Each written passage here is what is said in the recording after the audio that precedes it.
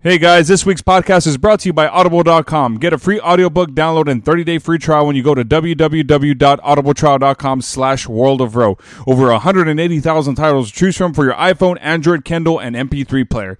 Thanks, and I hope you enjoy the show.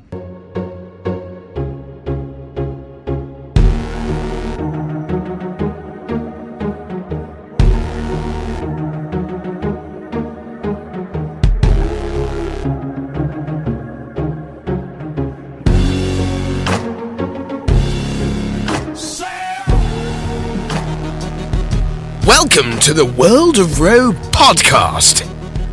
All right, folks, sit back, relax, crank up that audio level to the highest decibel because you're about to get into the World of Row podcast, a podcast that features intimate interviews and personal journeys with creators like entertainers, comedians, podcasters, musicians, artists, whatever, and so many more.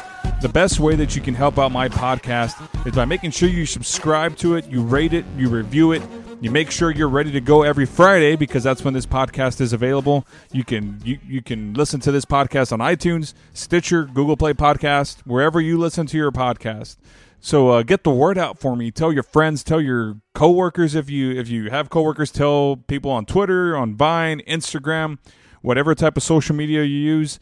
I would love for you to tell me that, hey, I told so-and-so about your show, or you can even send me an email telling me, hey, I reviewed your show, or tweet at me and say, I love your show, thank you for what you're doing, and I will personally retweet it and I will comment back or whatever it is that I need to do.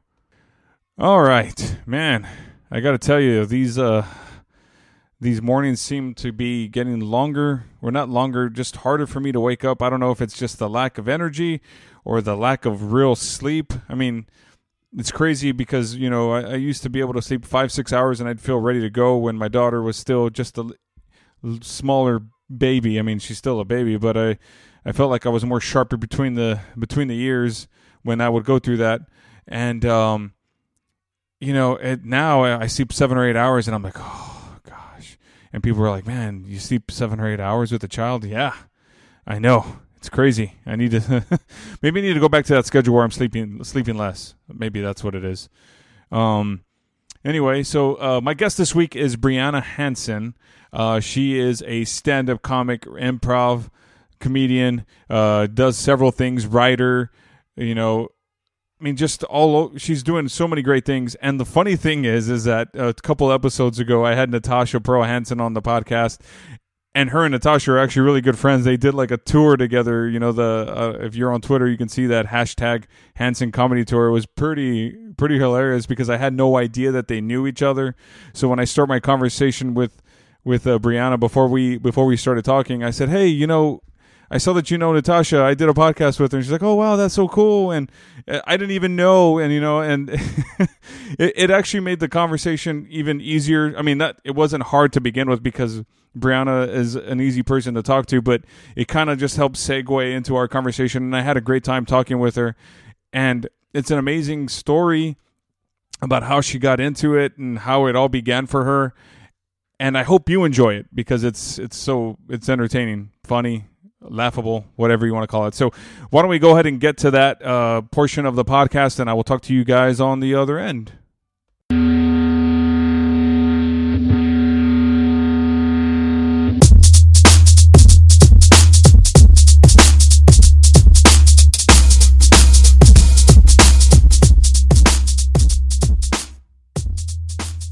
Cool, I love it.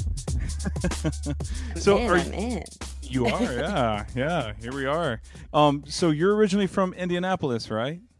I am. Is that right? Yes. Wow. Mm-hmm, yeah. Born and raised in Indy. So nice. Are you are you a diehard Pacers Colts fan or anything like that? Originally Pacers, and then because the Colts were bad, and then Peyton Manning was signed, and then the Colts started getting good, and then Ron Artest, or as he's called, Meta World Peace, pre-Meta World Peace, punched a fan in the face, and everyone in Indianapolis pretended like we didn't have a sports team except for the Colts, and so then everyone got obsessed. Funny story, actually. I played softball with Jim Irsay, who's the owner of the Colts, with No his way. daughter. Yeah, the year we signed Peyton Manning and my, dumb 9-year-old butt or whatever, like we all Mhm. got signed Peyton Manning jerseys, rookie jerseys. Oh, wow. And like our coach got like a custom made like Colt shirt, but at the time like the Mhm. Colts weren't any good, and I Right. was a 10-year-old or whatever girl, like I wasn't interested, so I don't even know what I did with it. But I look back Oh, and I'm like, no. oh my god, a Peyton Manning signed Yeah. rookie jersey from his, like, not even from, it was crazy. So yes, very Indianapolis. Wow. And so, do you still have family out there and everything? I do, yeah. I go visit. There's actually a cool festival that I use as my excuse to at least get out once a year, called the Crossroads Comedy Festival. Okay. So that's kind of cool that I know some of the people who are running that. I mean, it's a small town in terms of Mhm.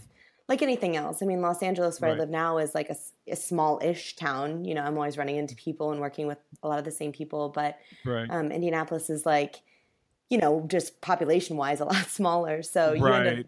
seeing a lot of the same people and running into them when you run in certain circles. So I love going back there. One of my favorite authors, Kurt Vonnegut, is like Oh, yeah. was raised in Indianapolis. So I'm very proud of my city, and can't wait for like when they care that I come back. Right now they're like, okay, whatever. And someday I'm like, I want you to care. I want you to be as proud of me as I am of you. Yeah, definitely. I mean, because that's like the heart of the Midwest almost kind of thing, right? I mean, so many Yes, great things about Indiana are there. excuse me. It is, Yeah. yes, it's wonderful. It's, it's flat and it's boring and the people are nice. Flat and boring. It almost sounds like Texas, except that it's really, really hot in Texas versus Indiana, because you guys actually, where Indiana has winter and everything, whereas Texas, it just has summer and more summer. That's And what I like less to refer summer, to. more summer. Yeah, It's, yeah. yeah, I mean, there are seasons. It's nice, but I'm a wimp, and so I always have been. And once I moved and discovered Los Angeles and like moved here, I was like, oh, Yeah. there's a place for people like me. Like everyone, when I moved, was like, wow, you turned really wimpy really quickly, because I lived in Chicago, which was just like way too dramatic weather-wise for Right. me. And I was like, I've always been this person. Has no one listened to me complain for 25 years? Like I can't handle it. So now that the weather's like, oh, it's there's more blossoms in the air as the Right. season, then it's like, oh, this is nice. I can take Yeah. this. Yeah, and I've met a lot of people from different parts of the country, East Coast or New York area, Midwest, and I've been in Texas all my life, and I tell them, "Oh my gosh, I cannot stand summers here. I don't know how you can enjoy it out here." And they said, "Well, you know what? If you've had a winter like I've had, you can appreciate the warm weather a whole lot more." And that kind of put things into perspective, because then there was like a little bit of killjoy there involving my one day destination to live in a cabin in Minnesota or Montana or something like that. So, Yeah, so those things are nice. Everything in moderation. I also like when people ask me about like LA, or they ask about right. where to move, because I lived in a few different places, Mhm. Ohio. Yeah, I bopped around a little bit, Sure. but I approach it. I think about it like Madden, like the Madden video game, which, by Yeah. the way, I never played. I just liked watching my brother play it because I like the storylines, but I didn't want the anxiety of actually playing. Yeah. So like I would watch it and I was like, oh, like you can't, unless you have a bunch of cheat codes, certain players add certain value to your team and like, Sure. are good at certain. So I thought about it that way, where it's like, well, this, you should live where like it doesn't. I know people in Chicago who were unfazed by the weather. I mean, not completely unfazed, but the amount that it bothered them was nothing compared to it bothering me. Meanwhile, I don't really care about traffic. I mean, sometimes Right. it gets old, but like they're like, oh, I could never sit in a car. I'm like, I'm fine in a car as long as it's not winter. Like I'm good, like. So Yeah, it's yeah. kind of one of those, like, there's a place for everyone. I think you just have to like, and I do like, I definitely appreciate. I don't mind driving as much because I didn't drive for a while in Chicago. Sure. Everything's a balance of like, oh, I remember what it was to not drive, and now Yeah. I don't mind driving, and I remember what it was to have winter, and now I don't mind putting on lots of sunscreen. Like, There you go. it's just kind of that balance. Yeah. So then, how did this whole thing come about? Because you do stand up comedy, right? You do a lot of you do improv. You're doing a lot of writing.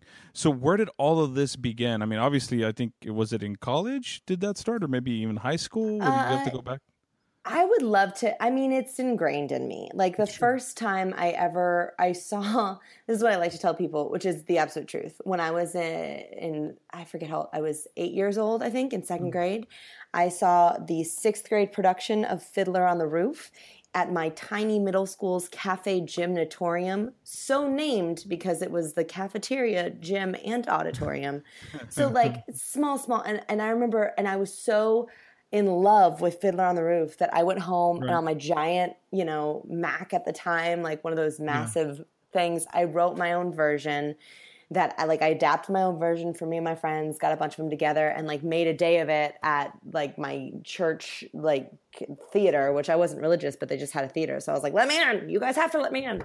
And, and just kind of did my own version. And I was always writing and always creating stuff. Like I have, which I would love to find because I'm not easily embarrassed. But I have hours of like videotapes. Like once we had a video camera, I would just like make up stories on my own. And, it was like my imagination was always so active and people were always like, oh, you have really active imagination. I was like, well, don't you I don't understand how you don't see all the things on the table that invisible things in front of me. So I say all that because I'm not even sure where it started. And I never knew, I thought I wanted to be a doctor because, middle America, middle class parents, like doctor and lawyer's the dream. And I liked helping people. I liked making them feel better and smile. And so I was before I even knew who Patch Adams was, it was like that idea for me was very appealing.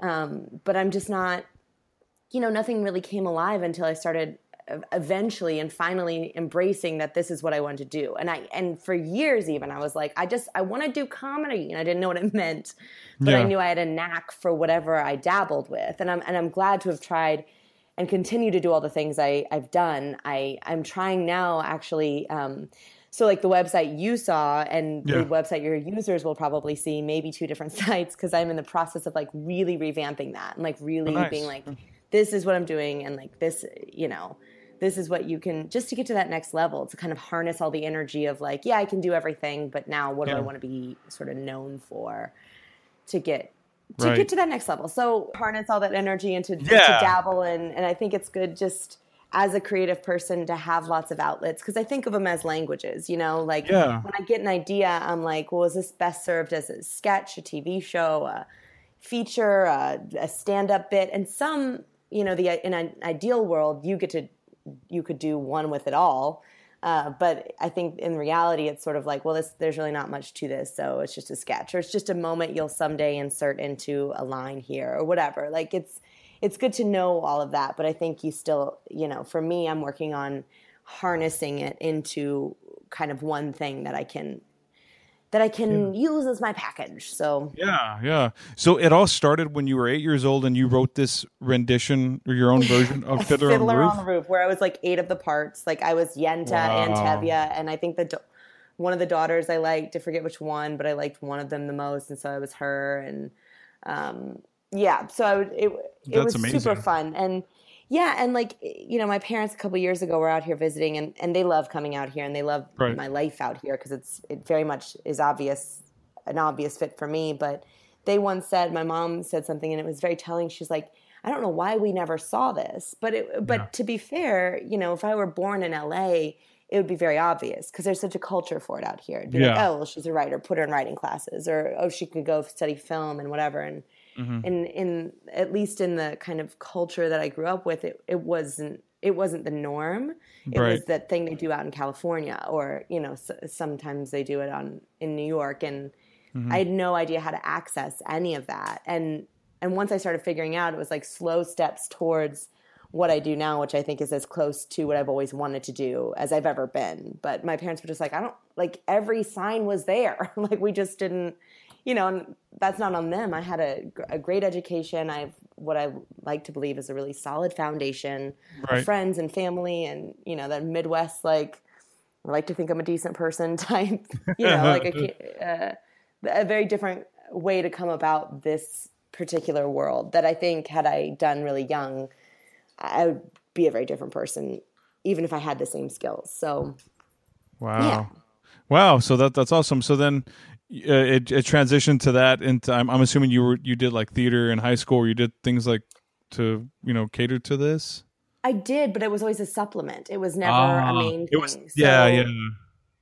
Yeah, I was a theater kid, but I was also like a student council kid and an athlete and, everything else. So it was always like, it's something you do in addition to when you have time.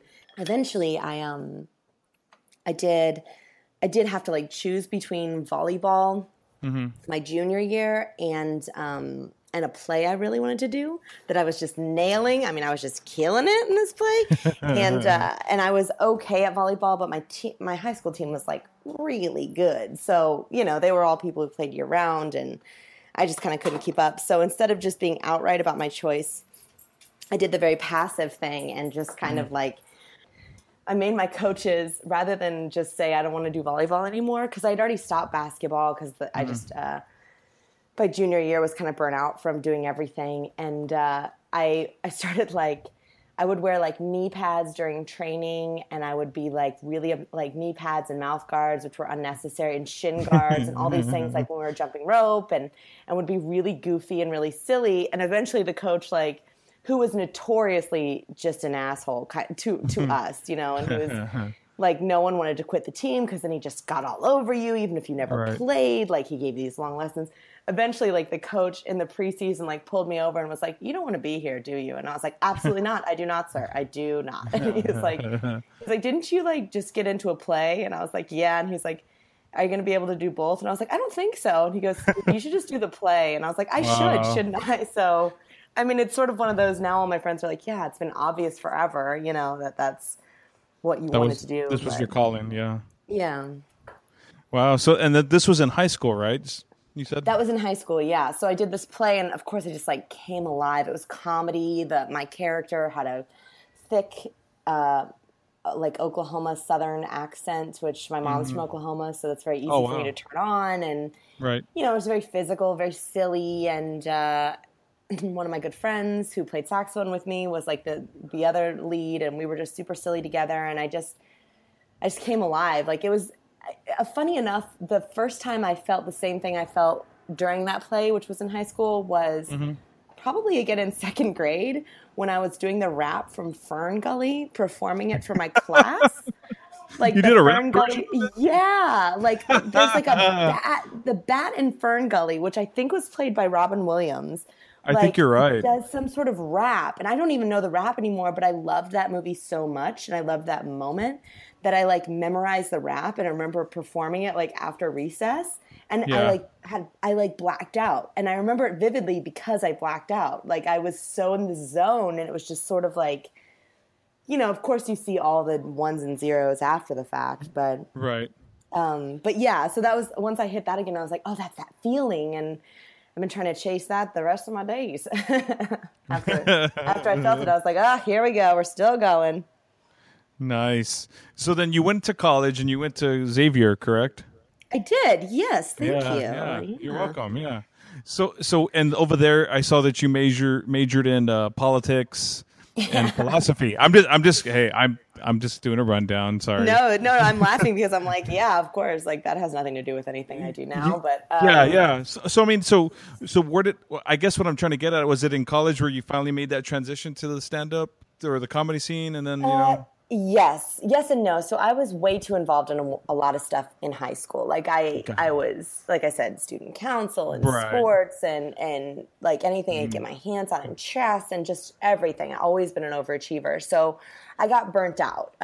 So basically, Brianna, you were like a nerd back then. Huge nerd. Indiana Student Council conventions, National Student Council conventions. Like, I mean, luckily, I grew up with a bunch of other sort of nerds, so I was never like an outcast. Right. I look back and I'm like, it was nothing to me to tape my glasses, because I was like, well, they're broken and they need tape. Like, I'm not going to get new glasses when these are fine. Right. And then I'm like, I was wearing taped glasses and studying like algebra in fourth grade. Like, I was what a nerd. Like, yeah, but hey, that's okay to overachieve. I mean, it worked out well for you, I'm sure. Yeah, I mean, I think everything you do informs another part. So I'm grateful to have all this like well-rounding. So in college, I got there, and like I said, I was so burnt out. So the only thing I really wanted to do was the improv team on campus. Right. And I remember in one of my first like PPP was the name of my major, philosophy, politics, and the public. And one of my first PPP classes, which is like this core group of people I'm going to spend the next 4 years with, we're all introducing ourselves. And I did some sort of really dumb, I hate introductions. I get so anxious about it. And so I did some sort of like dumb like reference to the Will Smith rap from Fresh Prince. And like while I was introducing myself, I was like, yeah, from Indianapolis, born and raised. Not on the playground is where I spend most of my days. Ah! And they, you know, we had to talk about what we were going to do. And I was like, well, I was thinking of just doing comedy, but based on that reaction, maybe not. And like, so that's, I mean, I slowly picked up other things in college, but that was the only thing I really did at first was like, I'm just going to do the improv team, and then got obsessed with it. And then, you know, I was so nervous about doing stuff. Like I've been so in my head for so long that I didn't even, like, I got a performing arts grant to play the saxophone, but I was too nervous to audition for a performing arts grant to do theater. And I spent half of my time in the theater room and also the band room. But like I did so much theater and I just never got the grant because I was nervous about it. Yeah. Like, doesn't it suck when you have to introduce yourself to a group of people? It's so awkward. The worst, right? I hate it so much because like I feel so much pressure, and I've started to like, it is the most anxious thing. I just did it again 2 weeks ago with this group of women who are like yoga women who were there just to like meet each other, and I'm sitting there like talking myself into it, like, Brianna, don't feel like you need to perform, don't you dare perform for them, just say your name, get this over with. And of course I'm like bah, bah, bah, bah, bah, bah. And they're all like laughing, and I'm like, we're at it again, we can't, just shut up, just stop it. Wow. I really hate those. It just makes it so awkward, and you kind of have to, I don't know, it's just weird. But then you realize that, like, as you're thinking about it, so is everyone else. Right. Or they're not at all, which means they're not going to care how you say it. Like, it's really one of those, like, you can only do yourself harm by being anxious about it. That's true. That is very true. It's crazy. Yes. Thank you for affirming that. I've always hated that. Yeah. It's like you're in elementary school again and you're having to introduce yourself, but you're not the shy, bashful kid that you are. You're just like some grown up, awkward in your 20s or 30s and trying to tell everyone who you are, and they're just, all eyes are on you. You're like, oh my God, this is weird. Yeah, and especially when, like, you know, you start labeling yourself outside of that. Like, it's like, oh, I'm a comedian, and a few people had known that. Just the other day when I was doing it with the Yogis, that was the day I'd published my book, my latest book. And so they're all like, oh, Brianna published a comedy book and blah, blah, blah. This is all pre-introduction, like when we're doing that. And so when it comes to me, I'm like, oh my God, like, be funny. You gotta, and no one cared. Like, no one cares at all. And so you, while you were in college, you made that decision to get into comedy. So is that when you went to Chicago? Yes. So I got obsessed with it. And I went to, over one summer, I went and did like the Second City Chicago intensives. Wow. And then that's also when I started writing a little bit. Like I dabbled. There was a play at the end of the year called Workshop. And my freshman year, there were very few people in it. I can't remember. I think it was like almost no one in it. I mean, it was a very small, like student-written, student-created production. So my sophomore year, I'd gotten, you know, a little more chutzpah and decided to like, I'm going to try this. And I think I was in one of them. And I can't remember if I wrote my sophomore year or not. But then my junior year, I wrote one and was in it and like loved that experience. And then my senior, and it was getting more popular and, you know, the response was good or whatever. And then my senior year, like I directed one, and I think I directed in junior year too, but senior year I like directed one, and then I wrote a play called Xavier the Musical, which was an hour of like satire, kind of like making fun of, I mean, it was playfully making fun of all things Xavier. And it sold out. Like Workshop went from having, you know, 4 people in the audience to actually turning a profit. Like it 365 seats were sold out. I think 3 out of the 4 nights. And the only night they weren't was the first one. Wow. And so this was at the Second City. So that was after my Second City. So I got obsessed with Second. So yeah, I jumped. That was my fault. No, you're fine. You're fine. I did Second City and I got obsessed with it. And then I just started doing as much as I could. Like I taught improv in Cincinnati. I did all these, you know, various things that I could get my paws on. And then I didn't know what I wanted to do. So between my senior year and the year after you graduate, I went the summer after my senior year and did Second City, more intensives, and then actually taught at Xavier, taught improv and creating comedy and sketch and all this stuff to my friends and former roommates and some dudes I'd made out with and stuff. Like, it was very, whatever. And taught that class, which was like super fun. Like, I was adjunct faculty and I used a lot of the knowledge that I had become obsessed with at Second City. And then from there, I went and after a year of doing that and doing everything I could in Cincinnati, I just kind of, needed a bigger market. So I moved to Chicago then, and that's when I went through the more traditional conservatory program and all these things. So, so that's when I got obsessed with IO and all that jazz. Wow. So is improv actually is it really hard to learn? Or, I mean, how does one go about doing that? I think the biggest thing with improv is more you're unlearning your tics. Mm-hmm. So it's not that it's hard to learn, it's that it's hard to unlearn. You're trying to because a lot of times, and you're a very good listener, but a lot of times you start realizing that you're not actively listening to something. You start realizing that you're not actually in the moment. You're just trying to be whatever. You start picking up on all these things.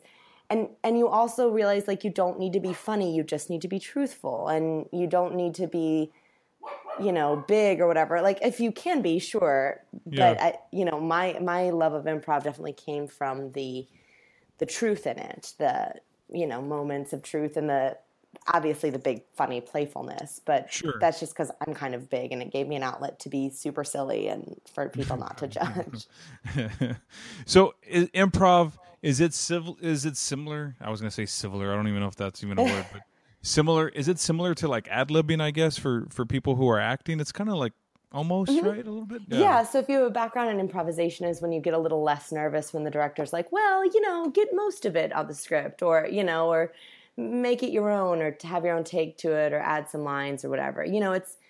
Improv is basically like just thinking on the spot and staying truthful in the moment and, being able to say surprising things that feel like they come out truthfully in lots of different scenarios. So basically like being sarcastic, but with a dry sense of humor, with a twist to it. And that's kind of right? Exactly. I think it's really just like practice. It's like, anything else. Like if you practice to sprint, it doesn't mean that you're going to be able to you're going to ever need to be able to sprint 100 yards really fast. But if you ever need to get out the gate or move more quickly or use the movements of the sprint to improve some other element of your run or just to, escape a burglar, I don't know, then it's then you've been, it's kind of like there for you. Exactly. If you hear dogs in the background, those little pugs that are... No, fine. You're fine. I'm allergic to. You have pugs? I'm dog sitting. I dog sit for fun. Oh, gotcha. So I've got these two little beautiful high maintenance pugs, and I think one is just peed again on the porch, even though they've gone out a bunch of times. So I got an education, I've got a lot of talent, and I've got 3 books, and I pick up dog poop sometimes. So that's, I think, what we all need to remember. It's never too late to venture out and try lots of other things, the way you've showed us, Brianna. That's right. Exactly. Sometimes I'll be on the phone, chatting with my dad, and then I'll be like, hey, remember that expensive education you bought me? Remember how I graduated, cum laude with an honors major? I'm picking up a pile of dog poop right now. So thanks for that. Have fun. You're like, I had a moment of humility today. Yeah, every day. I mean, I have to wipe this one dog's butt after he pees right now. Oh, wow. Every day is... I think that's good, though. So, Yeah. It builds character. Yeah. I don't ever want to be kind of too good for anyone or anything. Yeah. And so in Chicago, how long were you out there? I think 3 years. I'm really bad with time. No, you're fine. Meaning I'm like, people will be like, how long have you been in LA? And then I'll stare at them, even if someone just an hour ago asked me that question. So I think I was in Chicago for about 2.5 years. I moved a year after I graduated and then college and then just could only survive. I moved just before winter, and I'm pretty sure I was only there 3 winters. So, because I think I barely survived the last one. And then I moved out to Sunshine. So about 2.5, 3 years. But I did everything I could in that time and just realized it never fit me. Like, it never, I don't know, I just didn't come alive in that place. Like the Madden thing I was saying earlier. Like, I loved that. I think it's a great city, but I didn't have the passion for it that so many people around me did. And I was like, I don't know, this is not my spot. And I'm the opposite in Los Angeles. Like, this is my spot. Like, I, love exploring neighborhoods and like feel very at home where I live and look at places of like, could live there. I would buy a home to invest in a future there, Sure. So. Sure. And so when you went to California or you went to Los Angeles, you did a little bit of you worked in Groundlings, correct? I did. Yeah, I did all that stuff. I did stuff at the Groundlings and UCB, mostly to just meet a community and to get replugged into those roots that I was, that I knew so well in Chicago. But then I moved here to do film and television, and I started realizing that though they're obviously a way to make you good at some elements of film and television, they can sometimes be a somewhat expensive distraction from them. And so I kind of started focusing more on doing like writing pilots and working on things that could get momentum in the more traditional film and TV world. Yeah. So and going over there, working for Groundlings obviously is a prestigious place as well as Second City. So picked up a lot of experience. And is that when you were in LA that you started doing stand-up performances, or so I dabbled a little bit in Chicago, but I was so, like, the thing about introducing yourself, like I was so for so many years nervous and in my head about being perfect. And I'd done this solo performance. Like, I had a solo show I toured with. Like, I had no problem being on stage by myself for an hour, but I was such a good sketch comedian and improviser that none of that scared me. But stand-up felt like just a different beast. And so eventually I realized that stand-up is like a solo show, except it doesn't require nearly the amount of prep and tech and, space and stuff that a solo show requires. But it also is just, I can get up and get my performance out, every night, a few times a night. Like, I can kind of get that, drug on.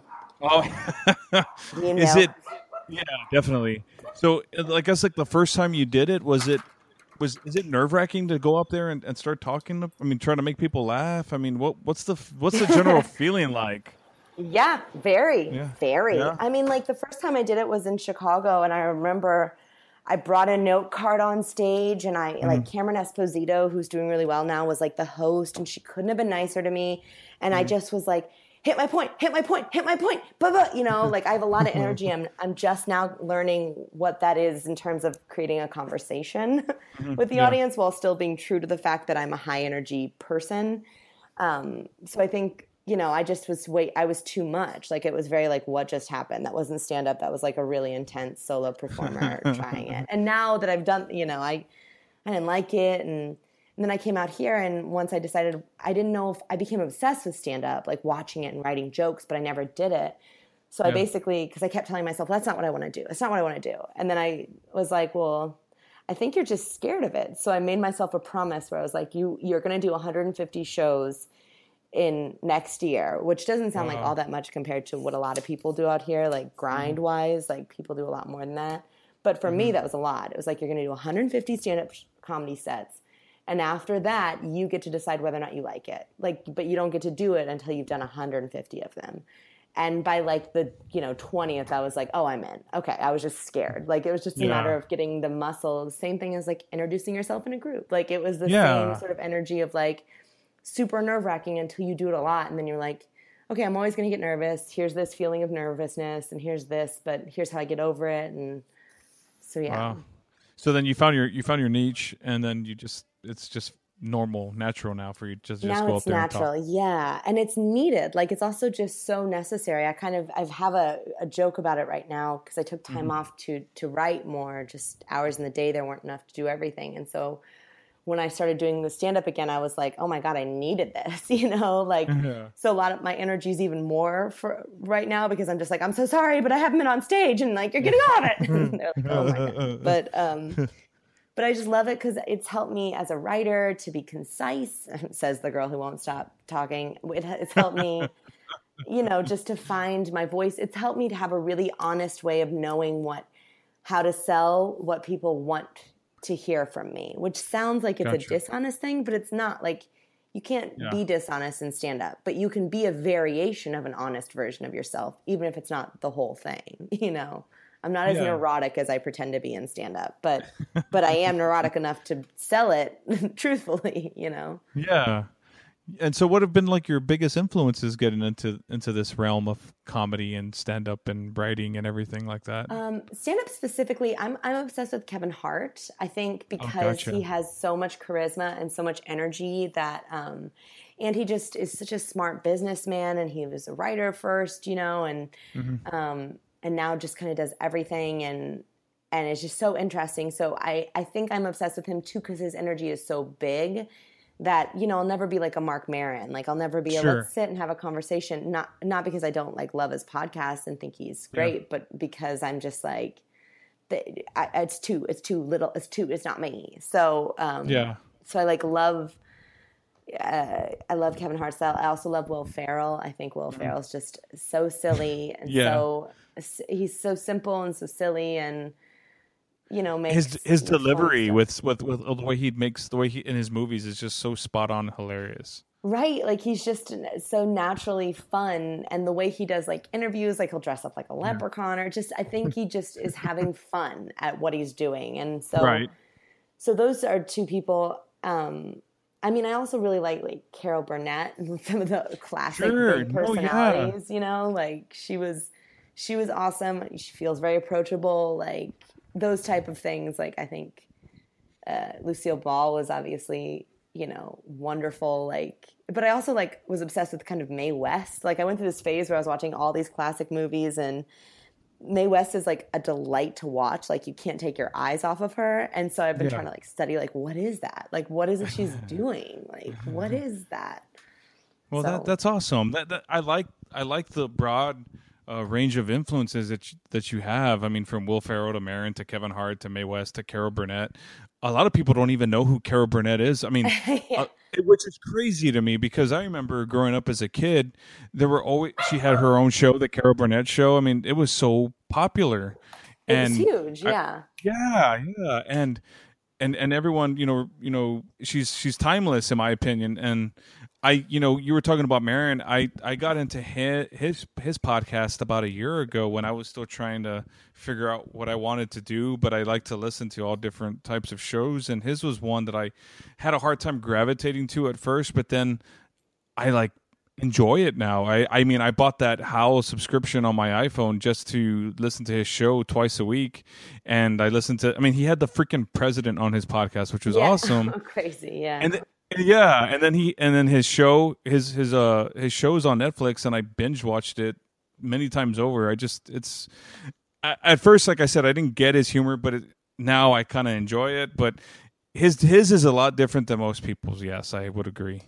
Yeah, I mean, he has his own cadence, and I think that's the thing when you're thinking about influences. You think well, what's one thing I think Maron does really well among many? He has obviously his own cadence, but he's an excellent listener, and the ease at which he gets people to talk is something that feels very natural, but is actually extremely a great talent. That you hear other sort of people trying to do what he does, and it lacks that something. And so, I think the listening skills he has, and he really is so conversational. I mean, to the point where I think he's even said he's never written joke, which is not my style, but it's that's awesome because that's how it comes across, he really is having a conversation.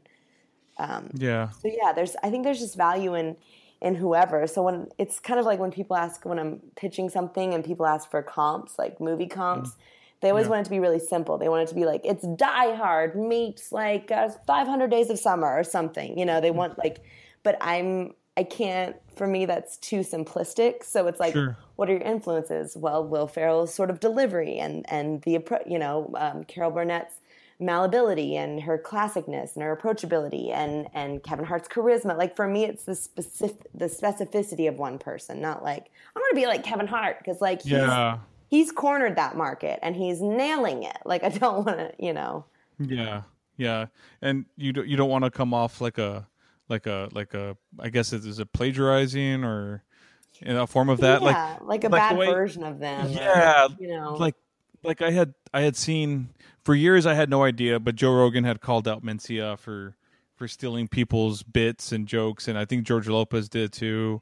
And then he was on the podcast with Maron, and he addressed a lot of things. But his thing was, everybody takes a little bit from everybody, and if somebody stole, I mean, I don't know. I'm not saying that it's okay to do that by no means, because it takes a lot of time, and I'm pretty sure some people write these jokes, but.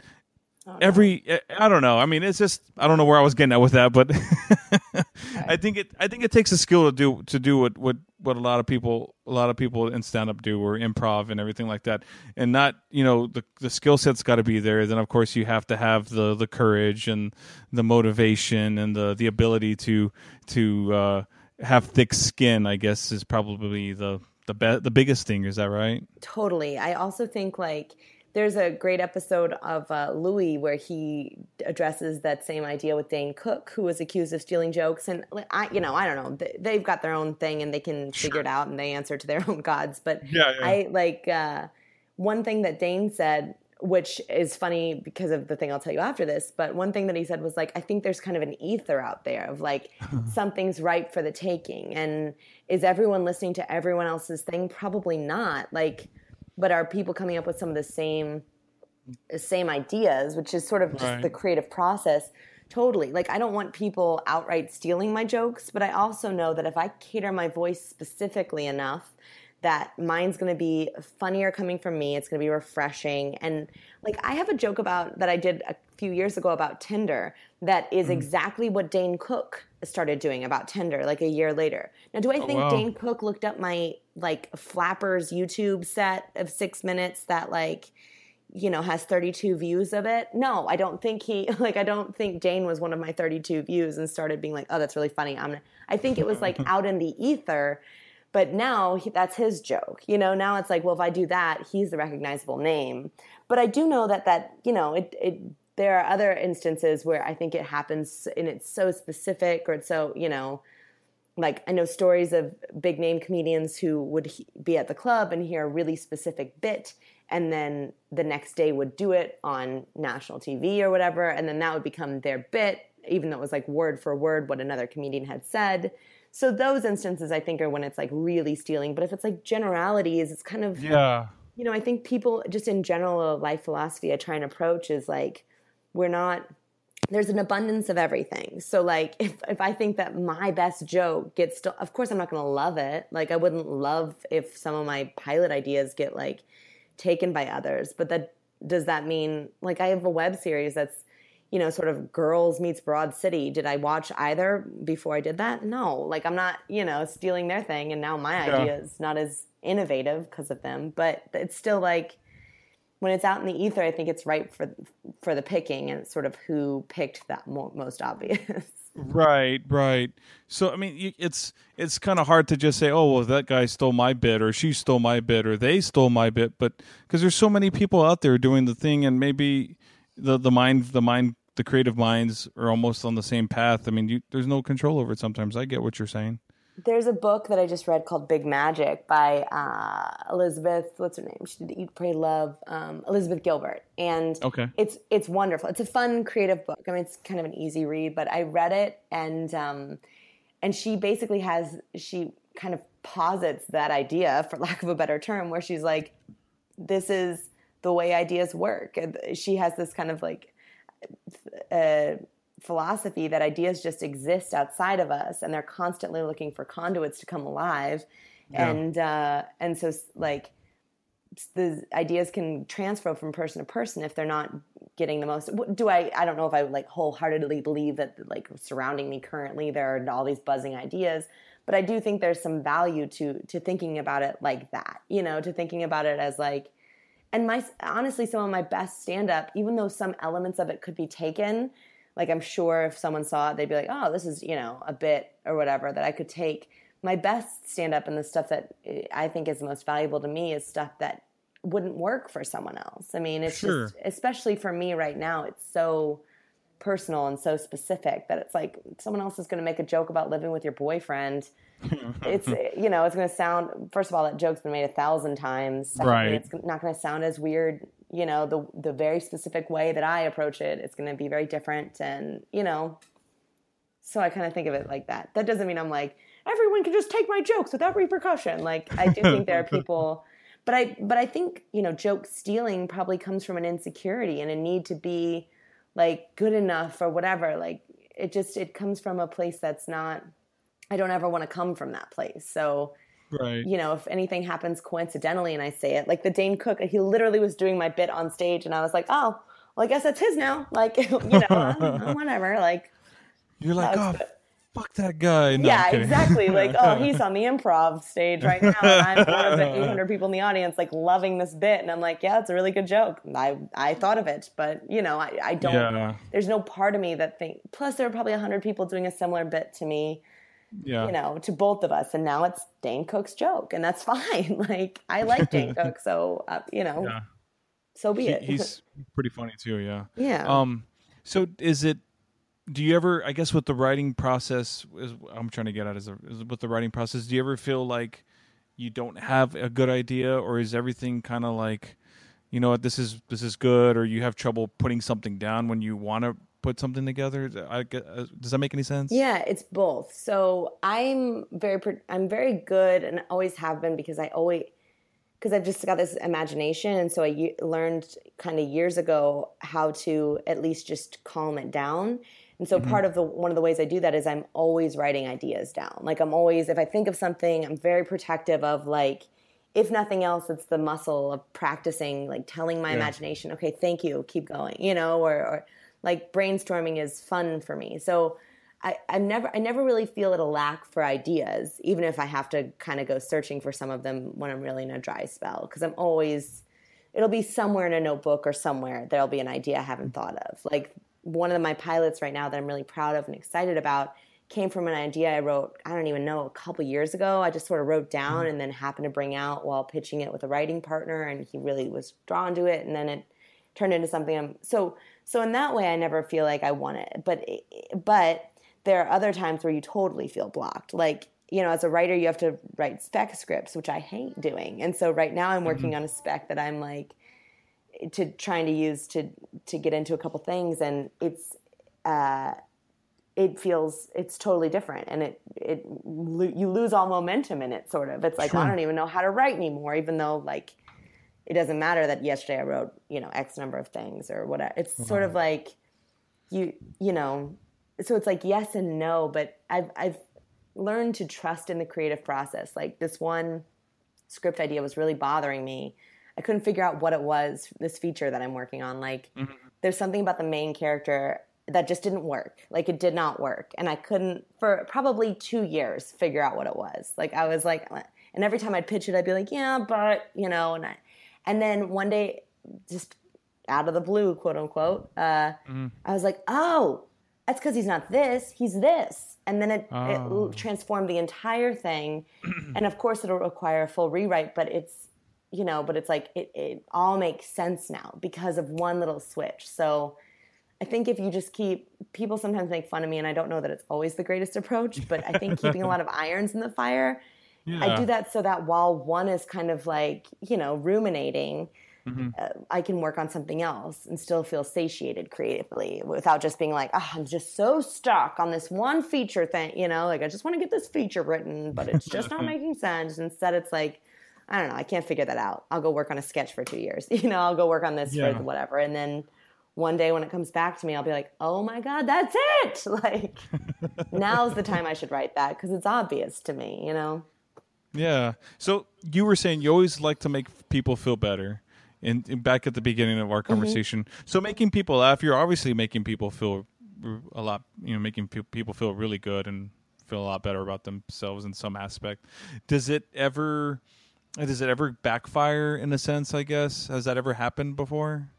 Yeah, on myself all the time. I don't sleep. I don't know. You're like, why did I say that? I know, I'm so exhausted all the time. No, I think,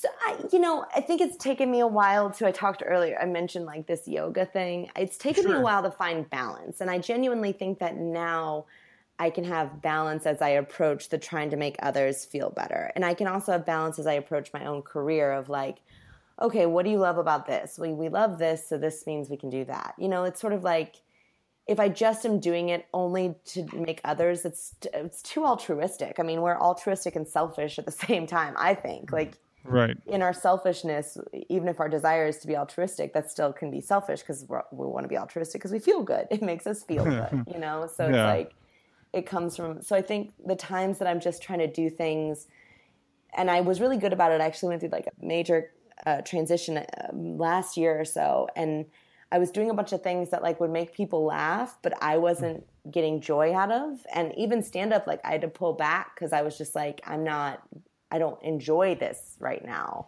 Yeah. So I would like pull back from it, even though I wasn't ever doing poorly. Like I wasn't, it was not like I was at some sort of rut where I just wasn't working. And I think now that I approach it from a much more balanced place, I can be in tune with the times that I don't, I'm not, I'm doing it because I enjoy it. And by enjoying it, I'm becoming a better human to be around. And then that becomes me making people feel better because I can be more myself.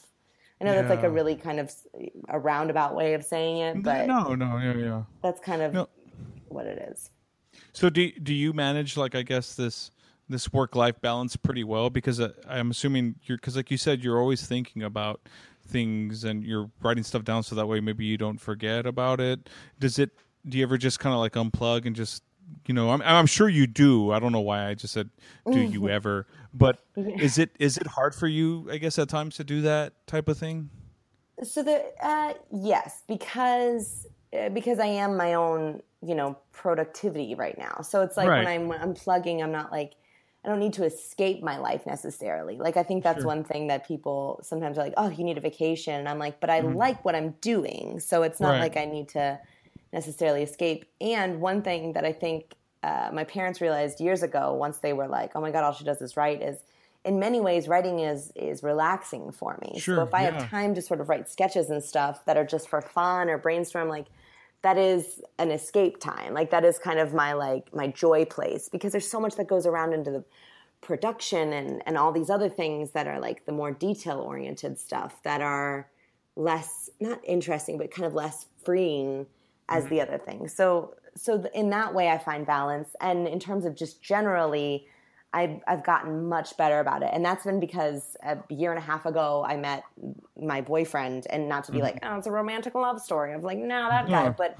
honestly, I think there's something to like, when you meet your match, he has brought so much balance. He's such a calm man, and he's just so supportive. And it's like, I want to unplug to hang out with him. I'm not just like hanging out with him to like fulfill a need of needing attention or whatever. Like it's kind of like he's good at, like, I used to not be great at getting enough sleep or eating when I should have, or eating well. Like I would forget and get in the zone and realize I'd had a Luna bar yesterday, and that's not good for your body. And so I think his introduction has allowed me to be like, because he's a good cook. So, and he'll kind of get on my case if I'm not eating. And so it's like, oh, like I need to take time to have lunch. Like I need to, he exercises a lot, and that's very important to me, but it can fall by the wayside. So it's like a reminder to be like, you need to get out, even if it's just like, I'm in a Fitbit challenge with him and I have to beat him because I'm hyper competitive. Like that's, just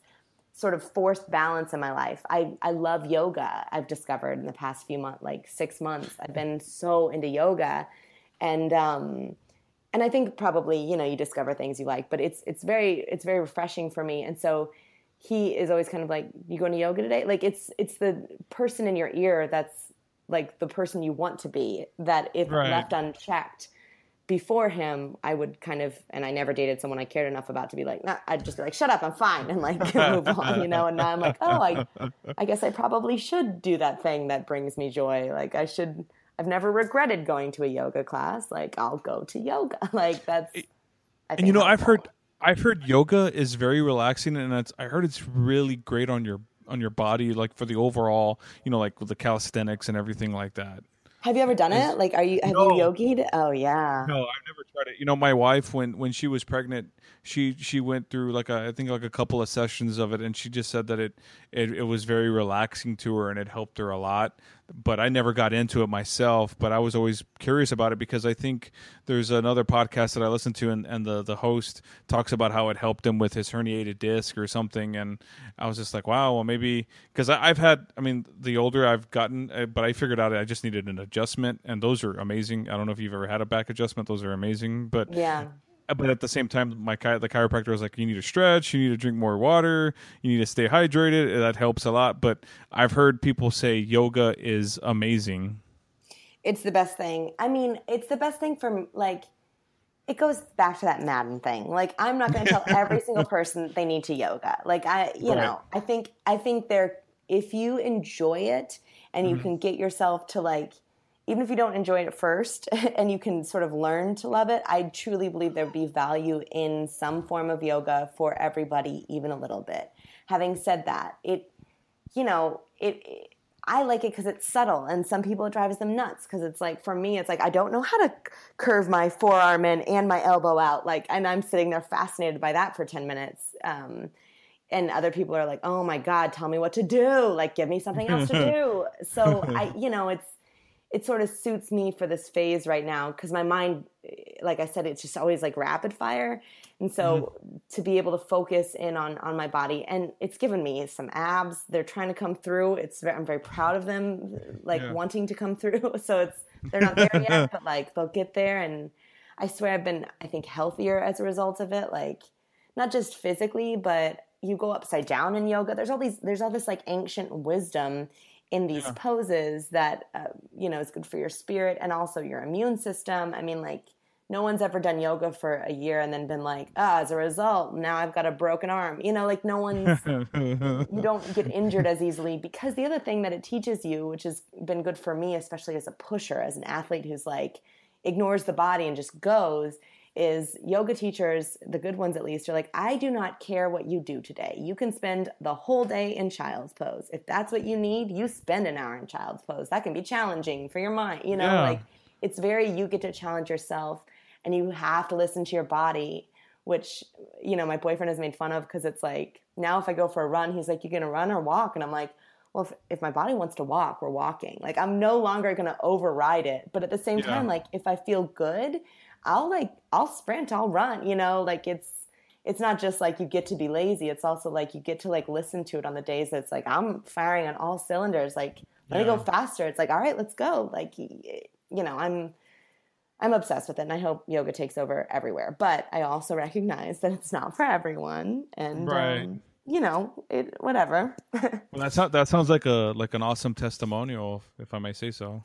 Yeah, I'm hoping someday to be a yogi, so then I can be like, But it's just helped me. I just know what it's done for me. Like, it's just been so good to me, and there's so many simple ways to incorporate it, and I love it. And I love it as an athlete too. It doesn't harm the other athletics. It just, it informs my body and helps my mind calm and my spirit calm and all those things. And even if you don't want to say namaste at the end, like, you can make fun of yourself. I have yoga teachers who are like, oh my God, why is everyone so serious right now? Like, let's just chill. Like, really? They'll make a joke and be like, really? No one's laughing? And like, and keep it kind of fun. So it's like, it's not meant to be serious. Like, especially in the East, like, they, so many religions and all these other like religious practices or whatever aren't meant to be as seriously as we, as the community, has taken them in the West. We're like, oh my God, yoga, and yogis are like, like, whatever. I didn't make that today. Oh well, I fell on my face. Like, yeah, I just farted. I farted big time, but whatever. Like, yeah, that's funny. So, well, I definitely want to have to venture into it, but I got to get to the habit of doing my calisthenics and staying on. I don't know how we transition into fitness and everything. No, I love it. It's the it's the same. You doing your calisthenics is the same as practicing a yoga practice, right? Definitely, like, it's dedication, and the benefit of, I think, that yoga allows is not that it's different than calisthenics, is that it doesn't come to mind as like, oh God, that thing that's going to make me exhausted. Even if it does, it like doesn't have the same reputation as like training for a half marathon or running. Like it's sort of like, it can be easy and gentle, so you can do it more regularly because you don't dread it. So, you know, instead of being like, my calisthenics, which really aren't that bad, but no, definitely not. You know, like in your mind, it kind of gets like, but that, you know, to bring it back is like, that's like anything else, like just doing a little bit. That's why I said like my athletic background, I think helps me write better and my improv background helps me write. Cause I'm like, I don't care sometimes. It's just writing something and then I can always edit it, but just get the words on the page and then tomorrow will be better. Like tomorrow might be better. Maybe it'll be worse. I don't know. But the point is we'll try it again. Yeah. Do you ever travel, like tour and do comedy shows? I know you said you had done some in Indiana. Do you do any? Yeah, go wherever I can. I do festivals. I mean, I toured and did like, with my solo show, I did a national tour. I played in D.C. and in Indianapolis, my hometown, and did it at Second City in Chicago and out here in L.A. and wherever people would put me up, I'd do it. And I did it in New York. I did it wherever I could. But for stand-up now, Natasha Pearl Hansen, who you mentioned you had on the show, she and I toured to the Virgin Islands together, which was pretty awesome. Yeah, last fall. She had mentioned that she had did the thing in Virgin Islands, and I mean that's awesome. What was that like? Totally. We had both a similar and completely different experience. First of all, I'm pale, and Tasha's like, you know, can tan, and she loves sun, and I can take about an hour, and then I'm done. So we were sort of on that end of the spectrum. You know, chilling in the sunlight and getting my tan on is not something that I do. And the drinking is something I can handle like a little of, you know, but an island pour knocks me to sleep. So like though they have these huge pours. So in that way it was sort of different, but it's great going somewhere and traveling with a friend, and, you know, the shows were really cool and the people couldn't have been nicer and more accommodating and more excited about having stand up there. And so that was really fun. I mean, she loves producing stuff like that. So she's already talked about another tour we want to do and all that, which is fun because it combines, you know, both our love for travels with our love for performing. So nice. Have you ever performed in Texas? Yes, actually, I performed improv in Dallas, Fort Worth. Oh wow, okay. And I did the Austin. South by Southwest? The other one. Austin City Limits. The other one, Out of Bounds. Out of Bounds. Okay, yeah. Is there Out of Bounds is in Austin, right? Yeah, yes, I believe it is. Yeah, that's about. I'm in San Antonio, so that's about an hour away from me. But I want to say it's Out of Bounds. I've been to San Antonio and I love San Antonio. Have you? But I didn't perform there. Yes. Oh, wow. I was there in 7th grade. So. Oh, wow. You came to see the Alamo, I'm guessing. I did. And then I also, in fact, a friend of mine went to, was it Rice? Is it Rice? Oh, Rice University. Yeah, that's near, I think that's near Dallas, I think. Maybe it's the other one. Is there one in St. Mary's? San Antonio? St. Mary's. I don't know. Anyway, one of my good friends from high school went to a school in San Antonio or around it. God, I don't remember now. But we drove there. Trinity? Trinity, yes. There's a Trinity College here in San Antonio. Trinity, yeah. She went to Trinity. Yeah. So I went a couple times to visit her. It was great. Yeah, nice. There is a comedy club here called Laugh Out Loud, and I know they've had a couple of people perform stand-up there. I think Marin just had her on his podcast, Nikki... Glazer? Yes, her. I was going to say Glazer, but thank God I didn't say that. But yes, she performed here like 2 weeks ago, and one of my buddies actually got to go to the stand-up, and he got to meet her. So that was pretty cool. How was it? Was it cool? He said he had a blast. I didn't get to go, but he said he had a good time. But so you're writing now. And have you had any of those things see, fruition? In development out here is like purgatory. Development hell. Yeah, exactly. So a lot of stuff in development, which I say like flippantly, but also is like cool. Like it's neat to have some bites on it. So sure. It's one of those like you hurry up and wait. People want to see stuff immediately, and then they're like, "Okay, I'll get back to you whenever I feel like it." So, oh, that sucks. So, yeah, it's sort of, but it gives you the opportunity to work on other stuff and to let it. And especially with the way that I think entertainment is changing, is anymore you have to just keep your ear to the ground and tell people that they're gonna be interested in your product. You know, you have to be like, oh, you guys are doing this type of thing. So there's a lot of that for me, and I'm working now on another a pilot that I'm really excited about and really proud of that I wrote with a writing partner of mine, and we're probably going to parcel that out and make that full pilot into kind of a web series to make it also digital, to show like, well, we want this whole thing to be for TV, but also see we can make it digital and all this. So that's, I think, the next big thing on the plate is starting production on that with him, and nice. You know, always working on everything. You got to do everything. So right, yeah, and you have all your hands in each basket and kind Too of many baskets. I had a meeting the other day, and they were like, "We like you." They'd seen me from stand up. They're like, "We really like you, but what are you?" And I was like, "I don't know." So that's part of the reason I'm like consolidating and being like, "Okay, here we go. This is me," you know. Yeah. So is it always kind of like a, you know, pounding the pavement kind of thing, where you're just, you know, working hard and trying to get something going? I mean, I know the stand-up's doing really well, it seems like. I mean, is it always like that, you know, I mean, that approach that you're taking? Because I mean, it's very, sounds like it's very DIY that you're doing there. That you're your own promoter. So I mean, I think it has to be, right. Like, even if if you get the goal of becoming a celebrity or whatever, you're still the only one that cares about your brand, and so you're still the one that gets to transform it and gets to helm it. So right now, I have, you know, a small boat with only a few crewmen aboard, and someday if I ever have like a yacht or a Titanic style boat without the sinking, I would love to.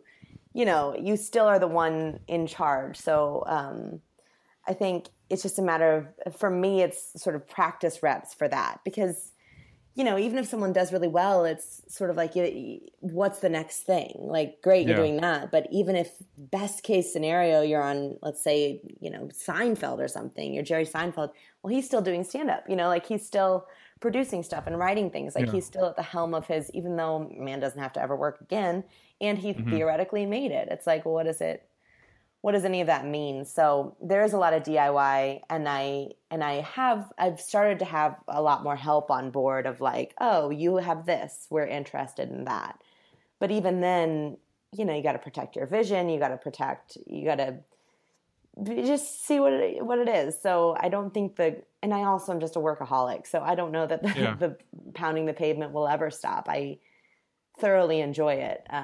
But I also hope that, you know, eventually I can have my own dogs instead of these sweet but high maintenance other people's dogs, and, you know, like have enough where I feel comfortable to embrace other phases of my life rather than, you know, someday my boyfriend and I are very serious. And so it's like, if we ever want to get married, and I'm like, I can't afford that like, that's not an expense I want right now, you know, like, not that I don't want to marry you, but like, so I think that's the type of stuff that I'm looking forward to now, is the like, yeah, you had this, but when does it kind of become like, okay, you're regularly in demand, not just demanding that you be in demand. Yeah. Well, I think you've done some amazing things, and I actually admire the fact that you've been able to write at 8 years old. I mean, we all have imaginations at that age, but you took it to new heights, in my opinion. I mean, and that's amazing. You're welcome. I mean, and to do what you're doing now, it's obviously you have an amazing skill set and amazing talent. Amazing. I can't say that enough. Oh, thank you so much. I really appreciate it. I mean, I think it's so cool. I love connecting with people. Like, good for you for doing this and for reaching out to people, because I think it's just, you know, a chance. I obviously love to talk, but I love, part of the reason is maybe it's my age or my phase of career, but it's like, I really want people, especially as the world becomes more inclusive, to like know that it's not easy for anyone, you know, like you hear, especially on Marin's podcast and stuff, these people, and anyone who kind of fronts to me, I was like, they're so full of it. You know what I mean? It's like, it's hard for everybody, and not even hard. It's both hard and easy. It's like, you just got to be you and know that everyone gets stage fright the moment before they walk out, or like there's equaling factors for everybody. So did you? I know just one last thing we talk about Marin again was that did you see he had, I think Susan Sarandon was on his podcast last week. It was entertaining to say the least. Oh, I haven't listened to it. I should. She's fascinating. Yeah. She was kind of out there, but very interesting. I enjoyed it because I didn't know things about her, and he was able to have that conversation with her, and I found it was entertaining. It was amazing. Well, even like this, like what you're doing is so cool because it's Marin-like in that you get to have longer conversations with people. You know, you get to actually like engage with them rather than hearing sound bites or, you know, people having to be super on. It's like, you know, you get to just be yourself for a little bit instead of your persona. I mean, had this been 5 minutes, you would have gotten no breaths from me. Like, you're just, I did this and on this and that. You know, a year ago, I wasn't even doing this. I started doing this in August, and I found that there's things that I want to learn and know about people, whether it's somebody who's doing another podcast or they're a musician or whatever, and a comedian, blogger, whatever. And I just find it to be really fascinating and interesting. I guess it's probably the extrovertness that I carry from my father, I guess, because most of the time I'm a very, very introverted person, which is, you know, I don't know. It's different for me. I enjoy it, but Marin has become an influence. But I've listened to another podcast that was a big influence on me to start doing this and find my way. Which one was that? The Marin.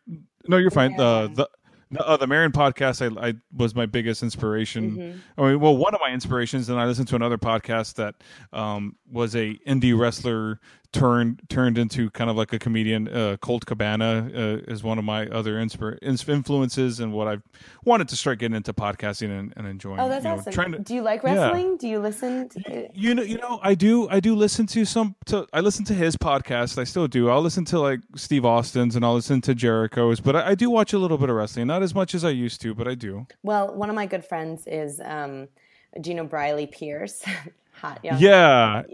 Have you reached out to him at all? No. Well, his name is Ryan. We went to college together, and he's out here now, and we've reconnected. So he's one of my very close friends. So if you're ever interested in connecting with him, I can hook you up with that, brah. Yeah, that sounds awesome. Yeah, he's such a weirdo and so wonderful. He's a delightful. I say that, and I'm like the weirdest person. I literally just talk to dogs all day. But he's a delight. So that's the reason I asked. I was like, oh, wrestling, okay. Yeah. Well, I think we've got everything. Great. Okay. Yeah. Brianna, thank you so much for being on. Where can my dear listeners find you? Yes, great. At the Brianna Hansen. I'm on Twitter and Facebooks and the Instagram as that. And I'm also on Snapchat as that, but really bad at Snapchat. So get ready. I was on it years ago, and then I let it go, and now I'm back, and I refuse to get good at it. So if you want like really terrible snaps, terrible angles, and inconsistent, that's me on Snapchat. And then BriannaHansen.com is my website, which will be undergoing some cosmetic surgery. So hurry over there if you want to see the old me. Yeah, nice. Well, Brianna, thank you again so much. I appreciate your time. I had a lot of fun talking with you. Yeah, you too. Congrats on this. Thank you so much for making the time. Oh, of course. I look forward to catching up with you down the road, and I look forward to everything good luck with everything. I hope everything works out really well for you. Thank you. I'll keep you in the loop if you do the same for me. Of course, certainly. I totally will. Okay, awesome. All right, thank you. What an entertaining story. Fun, filled with laughter, and an amazing one at that. I know amazing is something that I say a lot, but man, Brianna thank you so much. You were charismatic, you were entertaining, you brought your A game. And I appreciate all the compliments that you said about the podcast, and I really look forward to hopefully connecting with Briley and having that conversation with him. Folks, check out her website, follow her on Twitter, on Instagram, all the social media that she has, and she is hilarious. And I guess we'll go ahead and start closing up. And with my social media, Twitter, Instagram, at Roel Santos Jr. Check out my Facebook page, facebook.com/WorldOfRow. Give it a like, thumbs up, and leave a comment, whatever you want to do. Thank you for listening. Thank you so much. It's been so much fun and entertaining. I love talking to people who are creating things and doing things, whether, like I've mentioned at the intro, podcasters or comedians or entertainers. The things that they do and the journeys that they take to get there makes you feel very inspired and wanting to do your own thing. And it doesn't have to be something so crazy, and if you feel it's crazy or far-fetched, because nothing's ever out of our reach. You just have to go and push, whether it's doing a podcast, whether it's drawing, whether it's playing an instrument, whatever it is. So anyway, that's going to do it here from the World of Ro. I am Ro, you're not. And stay tuned as the World of Ro continues to turn. Have a great weekend, everyone. You've been listening to the World of Ro podcast.